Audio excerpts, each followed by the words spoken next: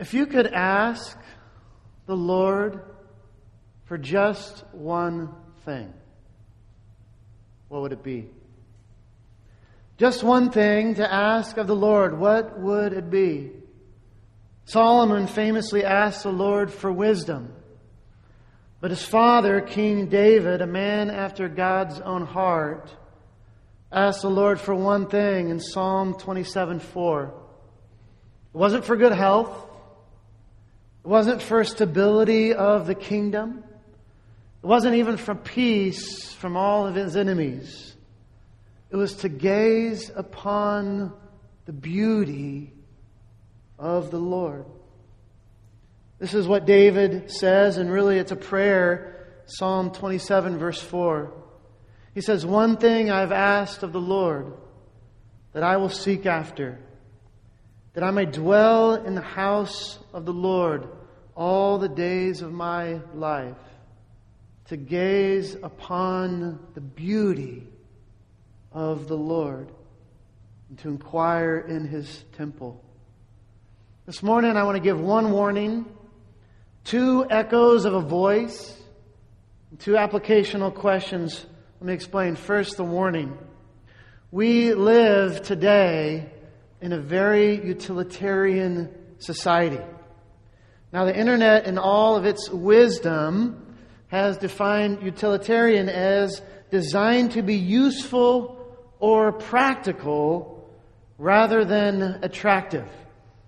Utilitarian, designed to be useful or practical rather than attractive. And so this morning I want to ask you, just as I've asked my own self during this last week, what happens when we approach God as primarily useful or practical rather than attractive and beautiful? One of the things that happens is a Time magazine article back in 2006 on the prosperity gospel. Time surveyed Christians of all stripes and all colors and found that 43% of all Christians agreed that the faithful receive health and wealth. 43%. That 2/3 agreed that God wants to prosper people. And that 31% agreed that God increases the riches of those who give. If we'd only known this before the capital campaign, right? We'd be doing even better, right? And that 17% of all Christians surveyed identified themselves with the prosperity gospel, also called the Name It and Claim It movement. 20 years ago, you thought they were a bunch of fringe preachers out on the edges of Christianity, sort of crazy types. Now, almost 1 out of every 5 Christians in America identifies themselves with the prosperity gospel, with the Name It and Claim It movement. And American Christianity has been exporting this junk all over the world. A Pew survey found that 3 out of every 4 Latinos across all denominations agreed with the following statement: God will grant financial success and good health to all believers who have enough, what? Faith. So popular teachers like Joel Osteen, Joyce Meyer, Creflo Dollar will encourage you to say, I am blessed. I am prosperous. I am healthy. I am victorious. I have the abundant life. And they will tell you to claim all that by faith. So faith, what does faith become? Well, faith becomes like a magic wand that you wave over your life to give you the one thing you most want from the Lord. And what does God become? Well, God becomes a means to an end. Can you imagine treating God as a means to something greater? God is perceived, my friends, to be very useful and very practical in our day and age. This is utilitarian thinking that is actually slowly but surely twisting the very nature and the very character of God. This doctrine, the prosperity gospel, that is actually coming home to roost in many churches, many evangelical churches of all stripes and of all sizes. And if you don't think you can drive 5 minutes or 10 minutes from this very campus and find multiple churches preaching prosperity gospel themes, then you are sadly mistaken.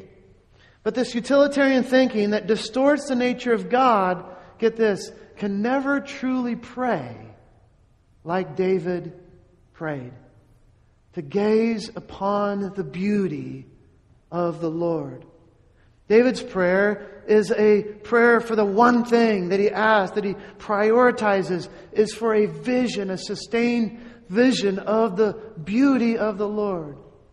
Because it's a beauty that awakens joy.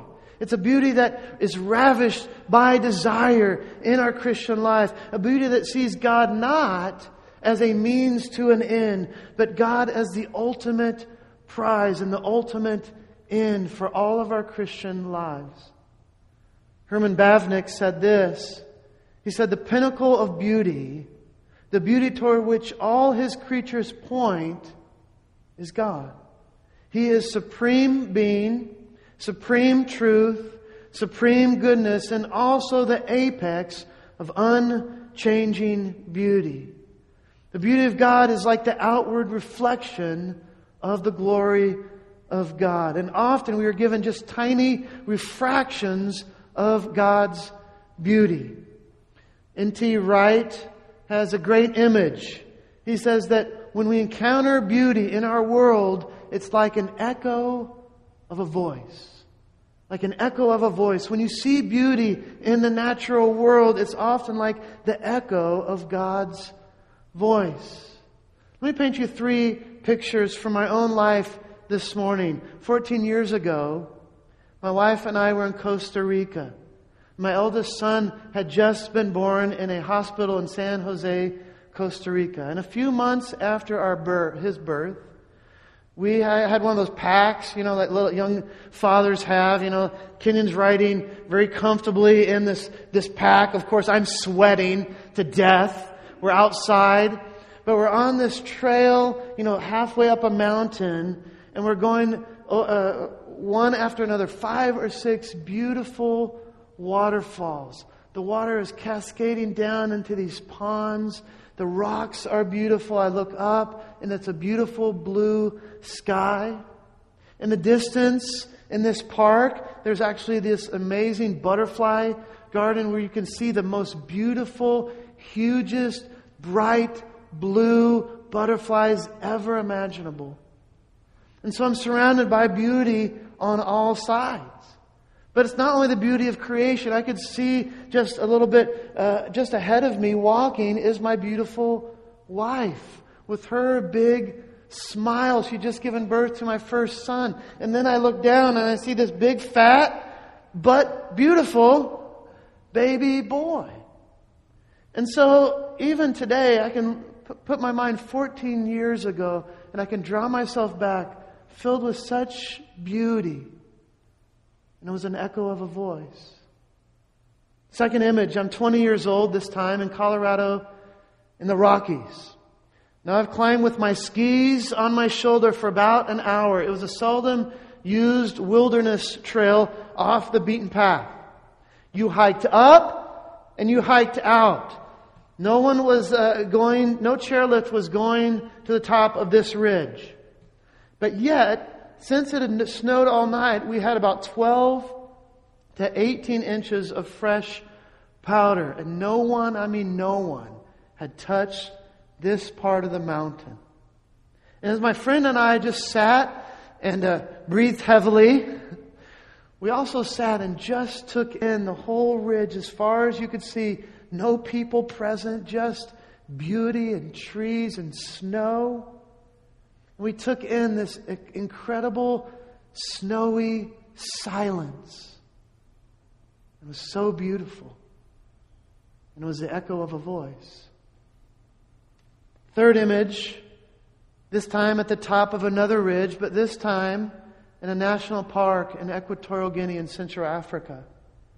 And as I had hiked up for 4 or 5 hours that morning, finally our group sat in silence over this crest. Howler monkeys in the background barking for us.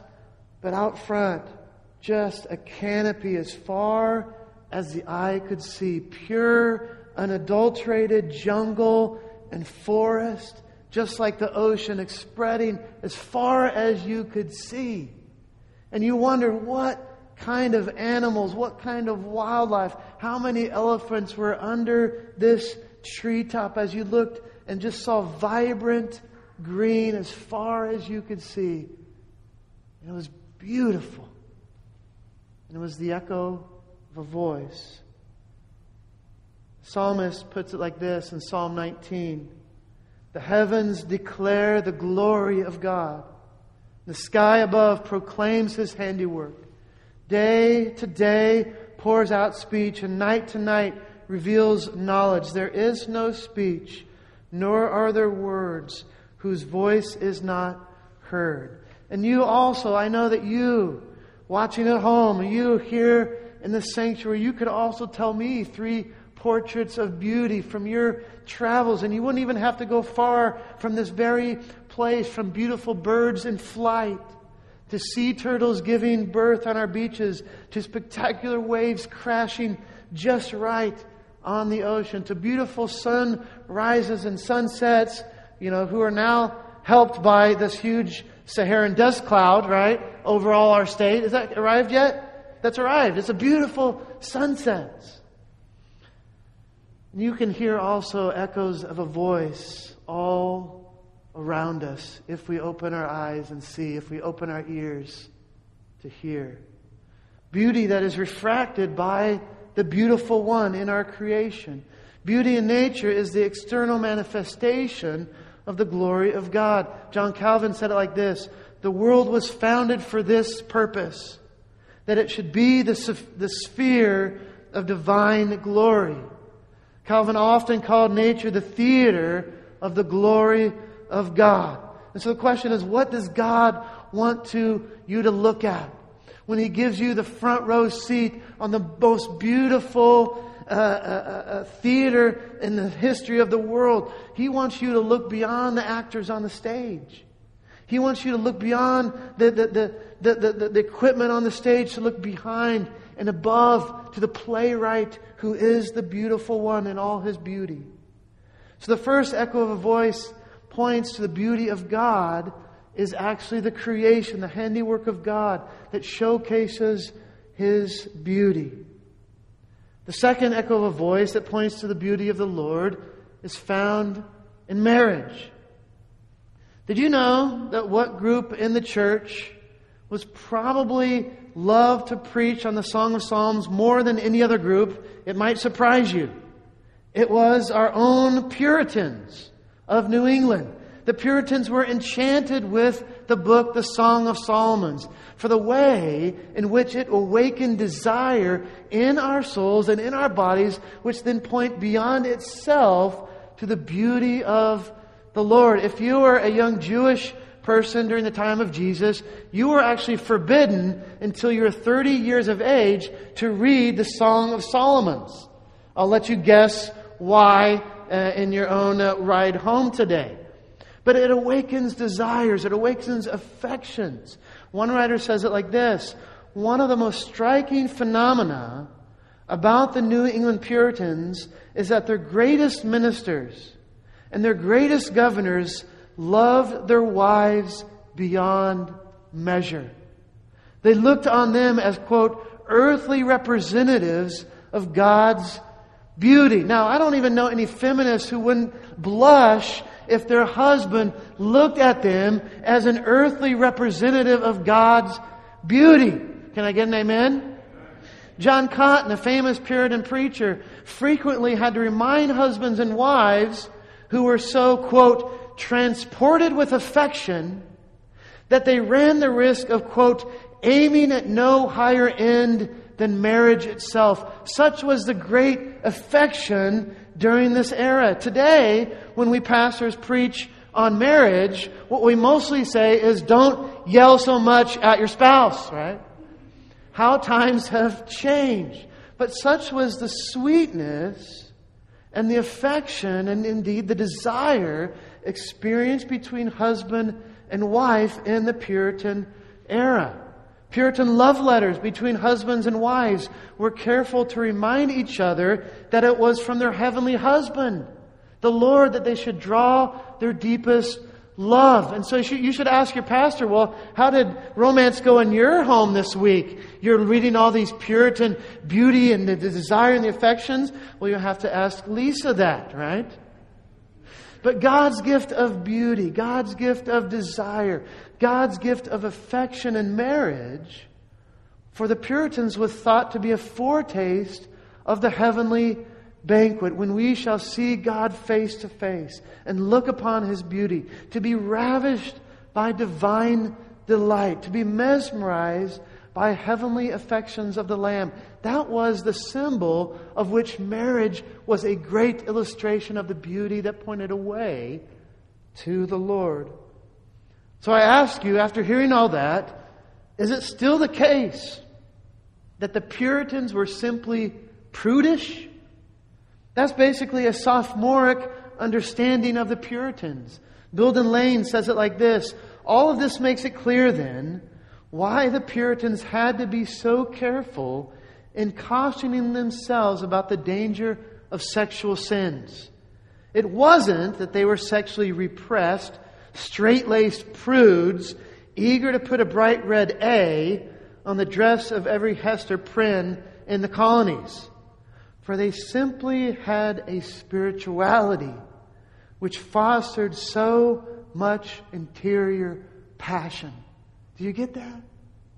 They had a spirituality that fostered so much interior passion that setting appropriate boundaries for their exterior behavior was absolutely necessary. And so there may have never been a group of Christians in the history of the church that loved to meditate and preach upon passages like the Song of Solomon in chapter 4 of the Song of Solomon. If you have your Bible, turn with me to this passage. And I'm glad that my kids aren't here when I start reading again like they were in the previous service. The caption, Song of Solomon, chapter 4, in my Bible says, Solomon admires his bride's beauty. And this is what he says. Behold, you are beautiful, my love. Behold, you are beautiful. Your eyes are doves behind your veil. Your hair is like a flock of goats leaping down the slopes of Gilead. So if you have a spouse here, men, I want you to turn to your spouse and tell her, your hair is like a flock of goats leaping down the slopes of Gilead. Even if she has short hair, her hair can still leap down from Gilead. Then he says, your teeth are like the flock of shorn ewes that have come up from the washing. In other words, you got all the gunk out of your teeth. They've come up, they're like a shorn ewes that have come up from the washing. Nothing I see, the green salad, nothing I see. It's just pure white there. All of which bears twins. Not one of them has lost its young. In other words, Solomon's saying, you're so beautiful, honey. You don't have any gap teeth. Each one bears a twin. There's no spaces like for those other women. You, my love, are beautiful. He keeps going. He says, your lips are like a scarlet thread and your mouth is lovely. Your cheeks are like halves of a pomegranate behind your behind your veil.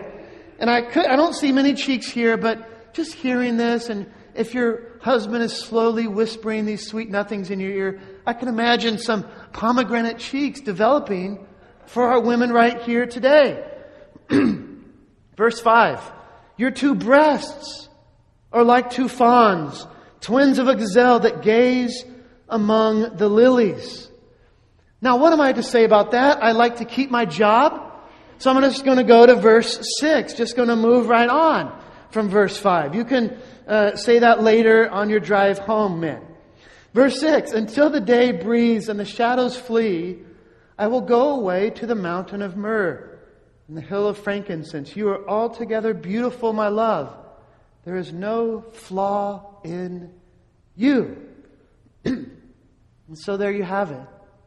This is also an echo of a voice. It's an echo that points away from itself, away from marriage, even away from the marriage bed, to the beauty of the Lord. Paul could write in Ephesians chapter 5, 31 and 32, therefore a man shall leave his father and mother, and hold fast to his wife, and the two shall become one flesh. But then Paul goes on and he says, this mystery is profound. And I am saying that it refers to Christ and the church. There's a sense that becoming one flesh points beyond itself to this intimacy, this union that is experienced between Christ and His bride, between Christ and the church. And so the danger of utilitarian thinking as it comes into the church during our day and age is that God is to be worshipped not only for being practical and not primarily for being useful, has crept in on the church today, so we can scarcely meditate on the beauty of the Lord. We can scarcely say with David one thing only do I ask of the Lord, to gaze upon the beauty of the Lord. Two applicational questions. The first is this: why is it so important that you recognize the beauty of the Lord? Well, the institution of marriage and the creation as the theater of the glory of God are meant to be a training ground in the learning of affection.